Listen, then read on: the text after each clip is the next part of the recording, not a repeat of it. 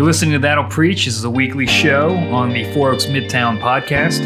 I'm Brian. I'm joined by Paul. We're going to be diving into all things theology and culture, all things C.S. Lewis. All things C.S. Lewis. That's what we're doing right now. We're doing a series on C.S. Lewis on his book, Mere Christianity. Yeah, it's been exciting. Which is a classic. Yep.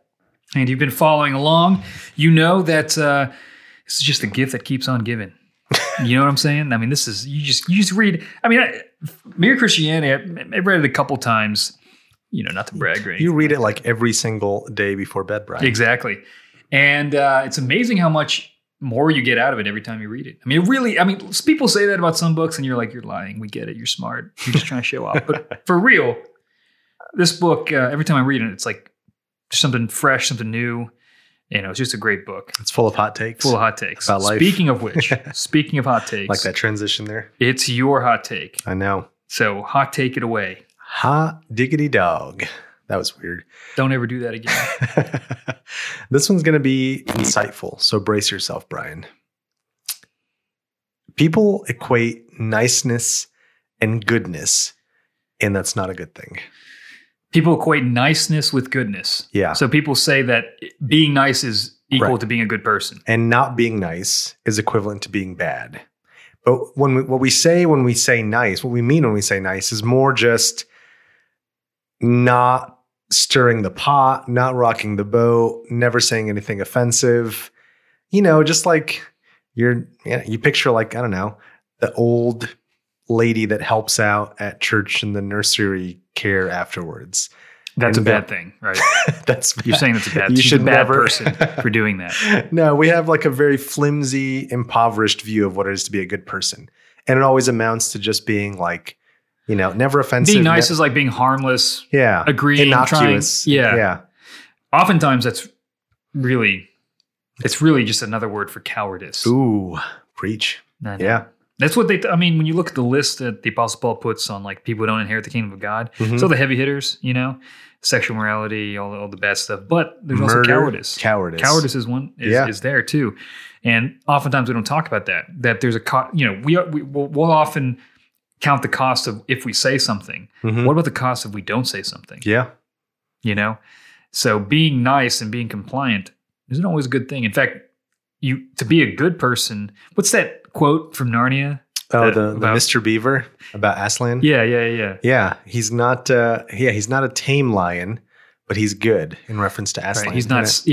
He's not safe. He's good. Yeah. And so being safe and being good aren't the same thing. Right. You actually want to have people who are able to be dangerous for the right reasons. Like Jesus. He flipped over tables. Right. Yeah. And he spoke very pointedly, directly, calling the Pharisees whitewashed tombs. Yeah. Sons of Satan. Yeah. Didn't really care about what people thought about him. Wasn't trying to nice people into the kingdom of God. He was very straightforward. Would just straight up be like, if you don't want to follow me, you don't have to. Yeah. You just keep going forward. He was a man on a mission. So that vision of Jesus is obscured by our, modern sensibility of niceness. And, And we can often think that just because someone's nice that they're a good person, when really they could be. You don't want someone being nice about Hitler or Nazism or something like that. Yeah. I mean, that's an extreme case, but you want people to have a backbone, have convictions, and be willing to fight for what's worthwhile. Yeah, you don't want someone who's just going to like go along with injustice or just sort of be status quo when the world is terrible. Too. Yeah. It's self-preservation. Yeah. But all right, nice. Okay, so niceness and goodness, not the same thing. Remember that. Don't be nice to anyone. Don't be a nice guy, or else you'll never go on a date with a girl. You know what? There's some science behind that. There is. I know. You love all this stuff. It's true. You're like, why do the girls like the bad boys? The science psychology dating guru. You know what? You're right. You're not wrong. You're not wrong. It's a very nice thing for you to say, Paul, thanks. By the way. Not a good thing, but a nice thing. But a nice thing. I'll take it. Speaking about good and bad and morality, that's what we've been talking about, or what rather C.S. Lewis has been talking about. And we've just been writing his coattails. Exactly. But in book 2, wait, this is book 2, right? This is book 3. This is book 3. Yeah. Book 3. Just kidding. We're looking at chapters or sections 3 and 4 of book 3. Mm-hmm. And because it's like reciting the Bible. I know, right? Chapter and Go verse. to see Mere Christianity, verse 3, chapter 3, verse 5. But Lewis, in these 2 chapters, talks about social morality and he talks about psychology, which is really, and I guess by the time Lewis wrote this, psychology was sort of in its infancy. Yeah, just taking off. Mm-hmm. Trying to figure things out. But what I love about this is a lot of things that Lewis says are still very relevant today. I mean, it's not as though now we're suddenly dealing with sexual morality. Now we're suddenly dealing with confusion and relativism and all these things. These are things that are creeping onto the scene in C.S. Lewis's day, and he has the foresight to see them. Yeah. And so a lot of his insights are still very applicable today. I mean, dare I say prophetic? Ooh. Yeah. Look at that, going all Pentecostal. I know, right? But in one of the first things he introduces in this little section on what he calls social morality is that moral teachers, the good ones, they don't introduce new moralities. I love that. It's only quacks and cranks who do that. His words, Yeah, right? yeah. In other words, if you're a great moral teacher, you're not going to be inventing new moral laws or ideas. Right. You're really just going to be re-articulating and strengthening those great truths that we've known. Yeah. We're not even just talking about Christianity, but through all the great philosophers and great thinkers. Just common grace, Common grace revelation. insights, Yeah. Mm-hmm. right? And he says, he quotes somebody else, Dr. Johnson, who says, people need to be reminded more often than they need to be instructed. Ooh, that's a great bumper sticker. Right. And it kind of flows in with the idea of those who don't learn from history are destined to repeat it. Yeah, yeah. Where we want to learn from history, not just to avoid the things that are bad, but to celebrate and conserve the things that are good. Yeah, yeah. That are right, that are true, that have been passed down through generations. Yeah, I mean, you might think like, well, we only got rid of slavery in the U.S. fairly recently, like 1860s. So here someone might say, well, that's an instance of a new moral teaching.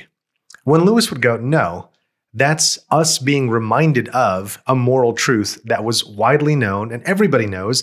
We'd just forgotten it or needed to be prodded and reminded of it. So it's never really new. The new stuff is only with like the quacks and basically the cult leaders. Like that's what Lewis is trying to say. And that's, you think about Martin Luther King, all he was doing was appealing to Augustine, Aquinas, Scripture, yeah. And to our Constitution, all men are, or to, is it the Declaration of Independence? Declaration of Independence. This is terrible. And he was quoting Augustine left, right, and center. Right. Like that unjust law is not a law. Right. He's not making this up. It's all He's in the mining ancients. the best of our political, philosophical traditions to say, this is what we've known. We're just not applying it correctly. Exactly. Right. And all great Reformation happens that way. So let's continue on with what he's getting at, because that's a great way to start it, where it's just basically like, let's not discount the wisdom of the ages past. And let's actually see that we probably need a little more of a dose of that so we can make some good assessments now.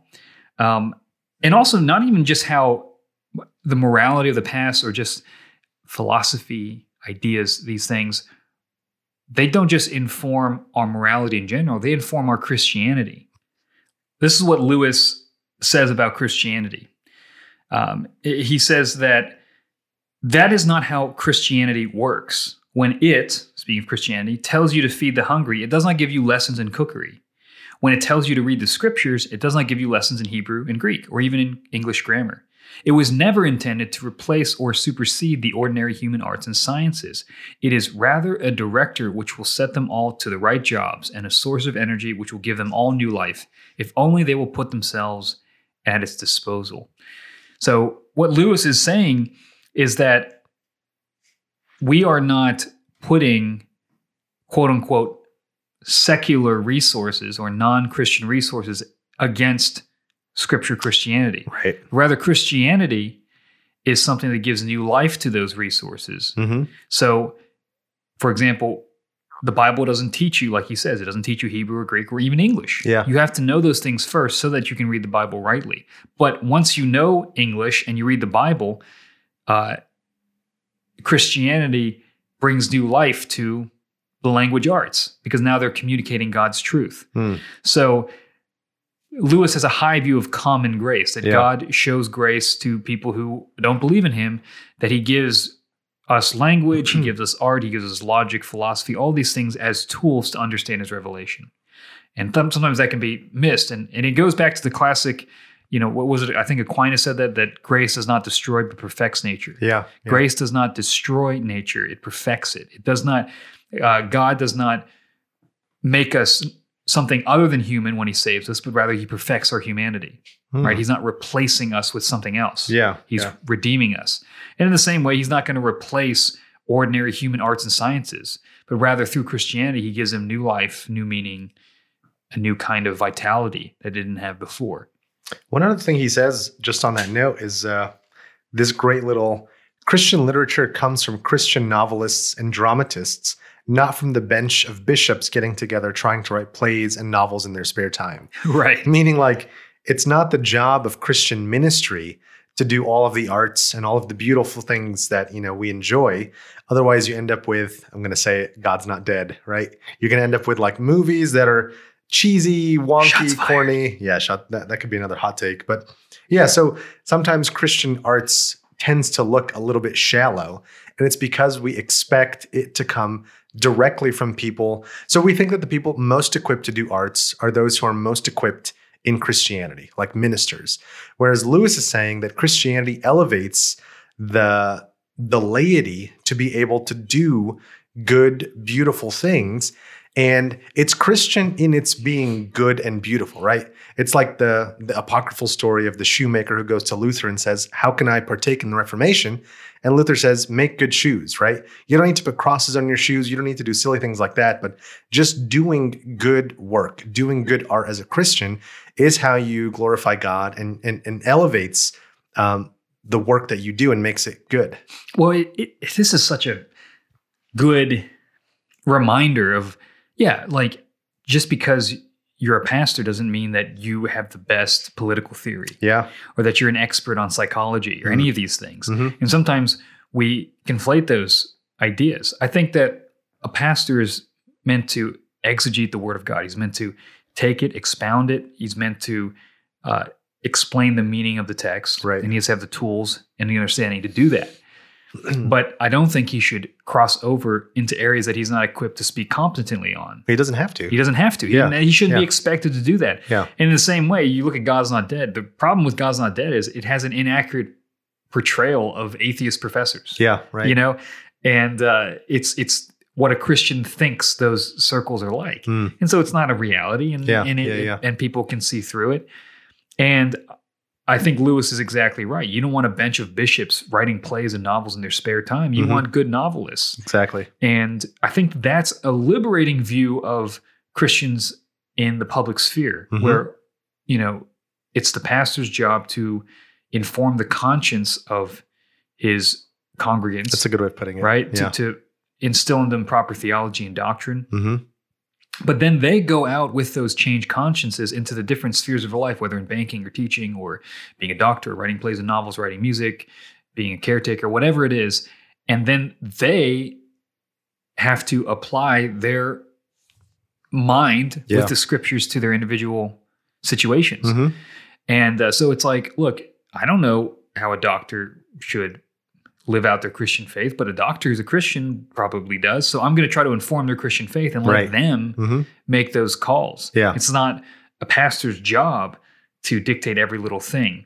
And nor should it be a pastor's job to prescribe medicine. Yeah. You know what I mean? And I mean, and I think that's something that comes from a very, and I doubt that there's very many people who actually think that pastors should prescribe medicine, but that same principle can be applied to things like politics. Or things like even commenting on current events. Sure. When it's like, maybe you're not the best person to talk about it. Yeah. And I think there needs to be some humility about that. And this is something that we've talked a lot about on the podcast. This idea that God cares that we be formed into specific kinds of people rather than that we produce certain kinds of work. So the emphasis is on how does the Christian life manifest in my work? Well, it manifests in once I have this virtuous character, once I'm being sanctified, then it makes my work honest and clean, and it makes my motivations pure. And that's the stuff that God cares about rather than like Like, what does it mean to do Christian biology? It just means to do biology well, like to do groundbreaking stuff, interesting, cool, honest work, right? So that's what's more important. And I think that's the thing that Lewis is hitting on there, that the goal is formation, like the character of the person becoming elevated and the work becoming elevated as a result of that.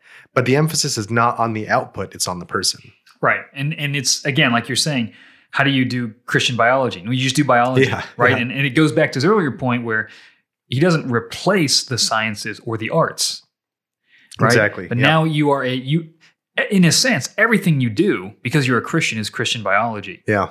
Or I'm sorry. Yeah. Wow. Everything you do is Christian, whatever. Yeah. Right. If you're a banker and you're a Christian, I mean, I guess still you're doing Christian biology. banking. Right. Yeah. Right. It's still Christian biology. Exactly. But that character formation angle is really key. Yeah. And I think that Lewis is so great on this. And he not only talks about how God is more concerned about the kind of person you are than necessarily how you exactly do things, although that is important. He's also really perceptive about what real virtue is. Yeah.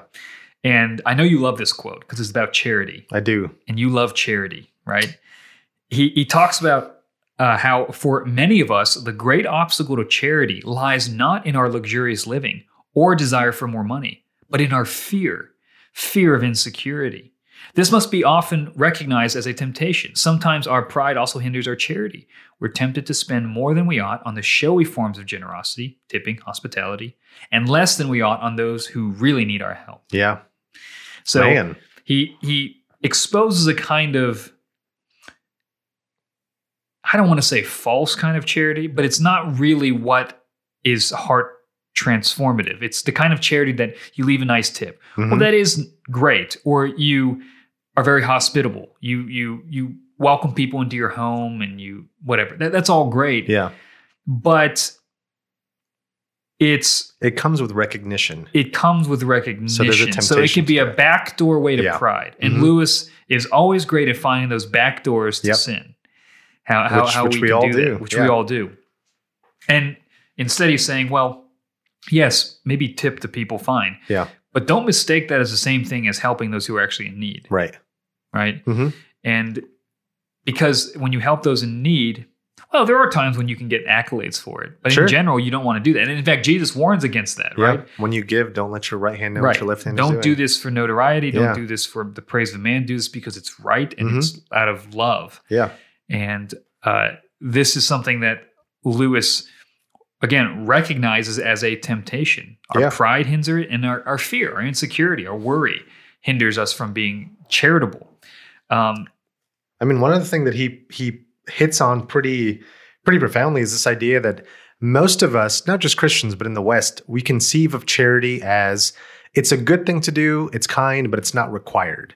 And Lewis points out that no, when you look at the Gospels, the way Jesus talks about charity is this is a requirement of Christian morality. It's something that we have to do. It's not optional. When Jesus talks about the parable of the sifting from the sheep and the goats at the end, Lewis talks about this. That's in terms of Jesus says, I was hungry and you gave me food. I was thirsty. You gave me something to drink. And so that element of morality is really embedded into the Christian worldview. And so Lewis essentially says, if we're not giving enough, that if we're not giving so that what we're giving affects our lifestyles, then we're not giving enough. So if you can give, tithe, whatever, and it doesn't affect the way you live practically, then you got to question and ask, am I not giving enough, right? Am I just giving from my wealth in the same way that, when Jesus was at the temple and people were giving massive gifts and the little widow goes and gives the 2 pennies, he said she gave more than everyone else because she gave from her poverty. There, she gave so that it actually affected her life. It was difficult for her to live, and she gave from that poverty. So that's the kind of lesson that we're encouraged to take from there is if you're giving and it's not actually affecting how you live your life practically, then you might not be giving enough. And that's difficult because we want to find a way to do on the face of things what the text is saying. but not actually have it change. But not actually have it change. Yeah. And I know that's my temptation. I know it's a temptation for a lot of people. Oh yeah, mine too. And I mean, there's temptations of the poverty gospel where it's like the more you suffer, the more God loves you, or something like that. Yeah. Or you know, just saying that, like, using, for example, we need to care more about the poor, and really you're using that to distract from also talking about sexual immorality and our culture and the gender confusion, all these things. But it's like, okay, let's put all that aside. You still, like, there still is a call to the poor. Absolutely. Right. And there still is a call to be sacrificial or giving. And you can't pick and choose. Yeah. Right. Yeah. You have to both and Lewis talks about that, where he says, most of us, this is a paraphrase, we're approaching Christianity hoping to find support for the views of our own party. We're looking for an ally where we are offered either a master or a judge. That'll preach. Right. How many of us already have a preconceived conclusion about what we want the text to say, and we go in looking for confirmation of that? And I never do that. I know. But especially in our political climate today, everybody's trying to claim Jesus. You know, Jesus is either, you know, the American mascot, or he's like, you know, the whatever. What do the people say? Like, he's a brown-skinned immigrant who was under. Oh yeah, I've definitely heard that. True. And it's like, but he wasn't an immigrant; he was a Roman citizen, and it's just like, yeah, not exactly. They're trying to make up something he's not, but everybody's trying to claim him for political purposes. Yeah, and instead of being like, what does he say he is? Right.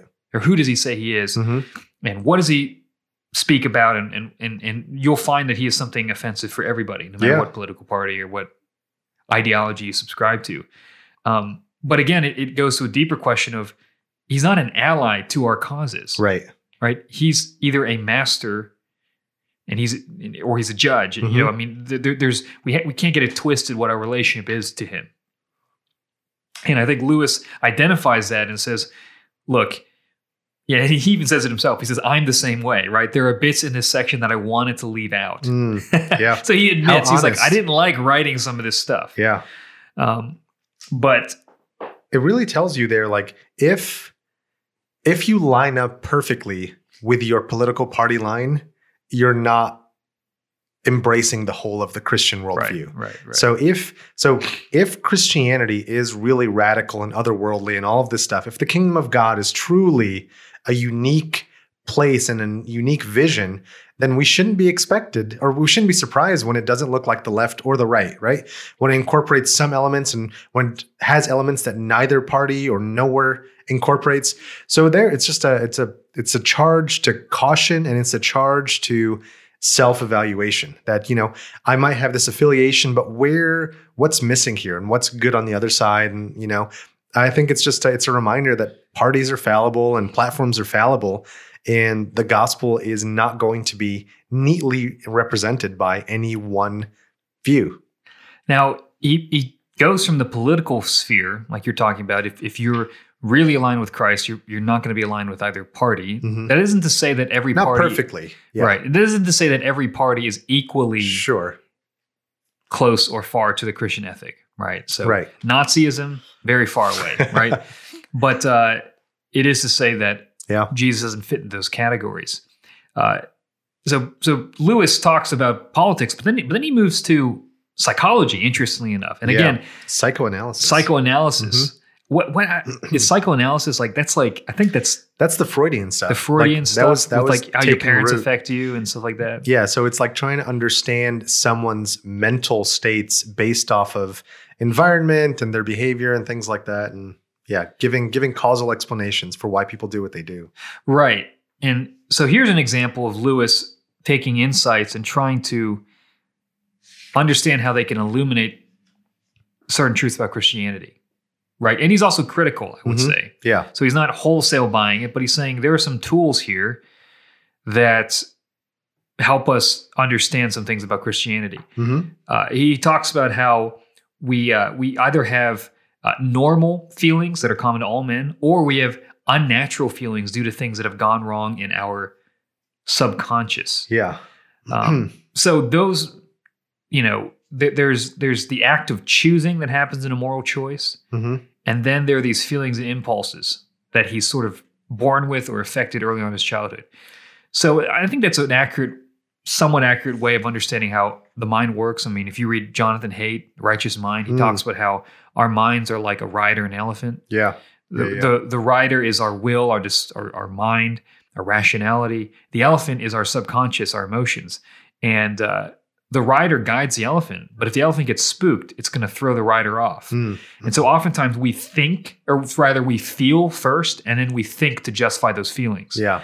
And Lewis isn't exactly saying that here, but he's touching on that reality where he's basically like, look, it's not just, we're not just in a vacuum making moral choices. Right. We have an underlying psychology. We have a subconscious. We have feelings and impulses and emotions. And we're shaped by our environments. And mm-hmm. We're shaped by our environments. Yeah.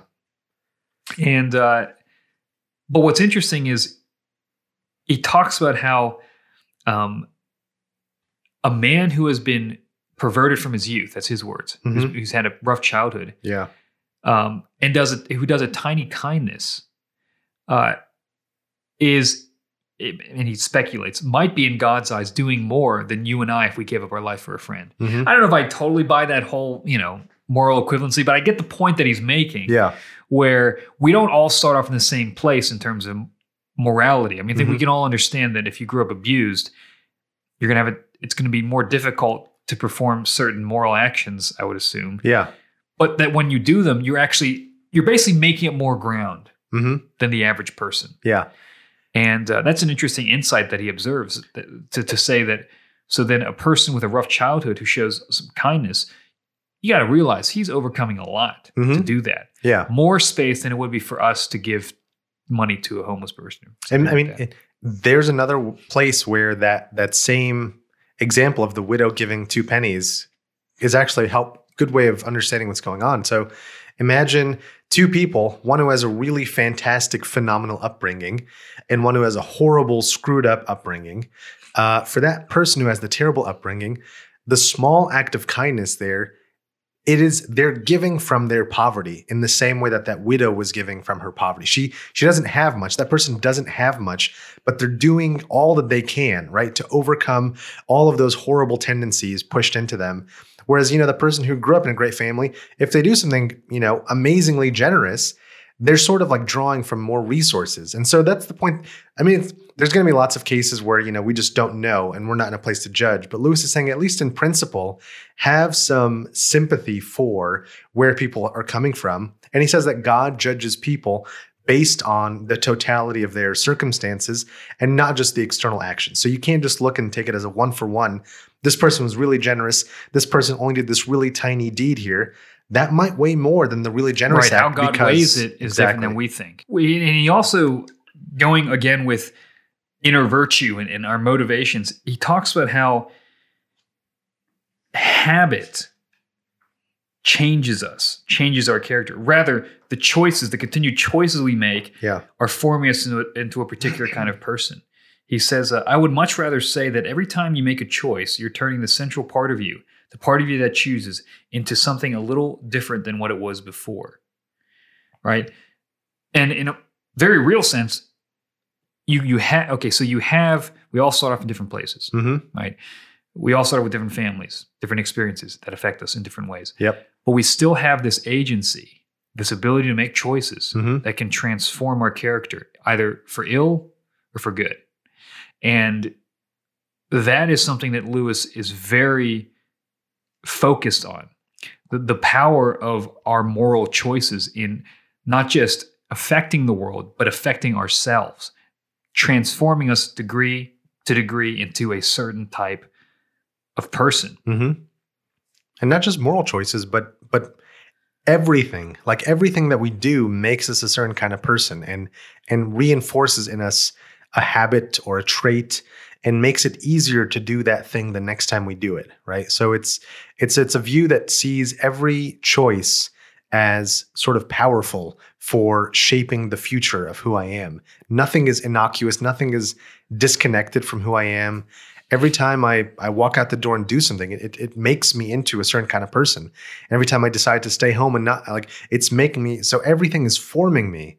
And so he has this view of, I am taking a really active role in shaping the kind of person that I am, so that each second that passes, I'm a different kind of person than what I was in the previous instant. And that's so helpful when you think about sanctification, the process of being holy, because so often we fall into a trap of this. We did something sinful, nothing happened. Yeah. No lightning bolt from the sky. But something did happen. Yeah. Something did happen. And Lewis talks about that. He says, each has done something to himself, which, unless he repents, will make it harder for him to keep out of the rage, he's talking about anger, next time he's tempted, and will make the rage worse than when he does fall into it. So basically, if you don't repent, if you don't snip it in the bud, it'll be harder to resist next time and the next time and the next time until your conscience is so seared that you don't even feel any guilt or shame over it anymore. And man, I mean, that's so true. It's a scary place to be. It's a scary place to be. And you realize, the adultery 5 years from now starts today. Yeah. Right? The things you cultivate in your heart now, when they're given full bloom 10 years from now, could be devastating to yourself, to your family, to everything. So that vigilance you need to have, not being over, sensitive to every little thing, but a real sober-mindedness about your own heart. Yeah. When people talk about, for example, like something like premarital sex, and oftentimes people talk about it like, well, if you don't have sex before marriage, then it's going to be like fireworks when you get married or whatever, right? Who says that? It's just like it just seems like people will be like, don't you want to give that gift? And there is something precious to that, but really, it's not a magic equation. It's like, why do you want to refrain from premarital sex? Because you're training yourself to not be selfish, to not make life about your pleasure. You're training yourself to love. Right? You're trying to become the kind of person that can restrain their lusts for what's good. Yeah. And that's going to be conducive to a good marriage. Yeah. It's not a magic thing, right? And so practicing charity, practicing self-control, practicing, service, they may not have immediate effects, but you're becoming a kind of person. You make it easier to do the next time you do it, right? Which is like that example of the sled going down the hill. The first time you go down, there are no grooves there yet for the sled. But the second time you do it, it's a little bit easier because you've got the tracks. The third time, the fourth time, whether for good or for ill, whether what we're talking about is charity, be going off a cliff or rage. Right, yeah, exactly. So it makes it second nature. What you do like builds habits, and those habits make your second nature. And that second nature, Lewis says, is either going to be like a heavenly creature or a hellish creature. It's either a creature that's going to live in harmony with God and people, or be really hostile to and want to be rebellious. And so many of the things and the habits that we go, they just come natural to us. I think about things like anxiety. How much of it is it's just a habit? And it feels natural just because it's been grooved into you. Yeah. And they've actually done studies on neurology about that, where it's like, or neuroscience, where it's like, when you have an addiction, there's a neural connection between the pleasure centers and that action. And that to overcome that, you actually have to create a new connection over it. Yeah. Right. So you have to replace old habits with new ones. Yeah. And I think there's a lot of Christian truth to that, where it's like, no, you got to like practice being a Christian. Yeah. Because what you're naturally going to do, what you're habituated into doing, is going to be against that. And part of discipleship is learning those practices and really thinking about the choices you're making every day. Yeah. They're making you into type of person. I mean, it's just like physically, your food choices every day are shaping your body into a certain type of body and shaping your health in a certain direction, whether ill or good. And if you're listening to this and you're going like, man, like I really need to nip this whatever in the bud right now, that's a good sign. And Lewis says, if people have that reaction, it's because moderately bad men know that they're not very good. The scary part is when you don't feel like an evil person doesn't know that they're evil. Right. He's good. He's fine. Like he in his own eyes. So if you're ever, so this is kind of like a healthy little like spiritual tip. When you feel conviction, that's a good thing. When you feel like, oh man, that was a bad thing that I did, I shouldn't do that, I need to get out of this. Like, we get the college students asking all the time, like, am I saved? Like, how do I know? So Lewis here gives one sort of like, this is how you like spiritually diagnose. Moderately bad people know that they're bad. It's only when you don't feel anything and you think you're totally in the clear, then that's when you like, it's almost like the point of no return, because you think like you have nothing, you think you're all good. You think everything is going well. You've taken stock. You think there's nothing missing. And so, yeah, the moderately bad person knows that they're bad. The totally evil, corrupt person thinks that they're good. And that's terrifying. Right. You can understand, these are his words, you can understand sleep when you're awake, not while you're sleeping. Yeah. Mm-hmm. You can see mistakes in arithmetic when your mind is working properly. While you're making them, you can't see them. You can understand the nature of drunkenness when you are sober, not when you are drunk. Good people know about both good and evil. Bad people do not know about either. Yeah. Mm-hmm. Right? Man. Great contrast. Yeah. Master of words. So we covered a lot. We did. We did basically everything. Yeah. I mean, we looked at psychoanalysis, morality, how charity. Great moral teachers are just bringing to light old truths. Yeah. And these old truths help us to understand Christianity. Mm-hmm. Christianity gives new life to the arts and sciences. So if you want to be God's not dead. Yeah, if you want to be a good Christian musician, just be a Christian and write good music. Yeah. Right? Mm-hmm. It's not left for just theologians to do all these things. Exactly. Right? It's the common people. And also that your choices matter. They're forming you into a certain type of person. So we got to be vigilant about that. Yeah. Think about that. And the fact that you're concerned about some of your choices shows that you have it's a good thing.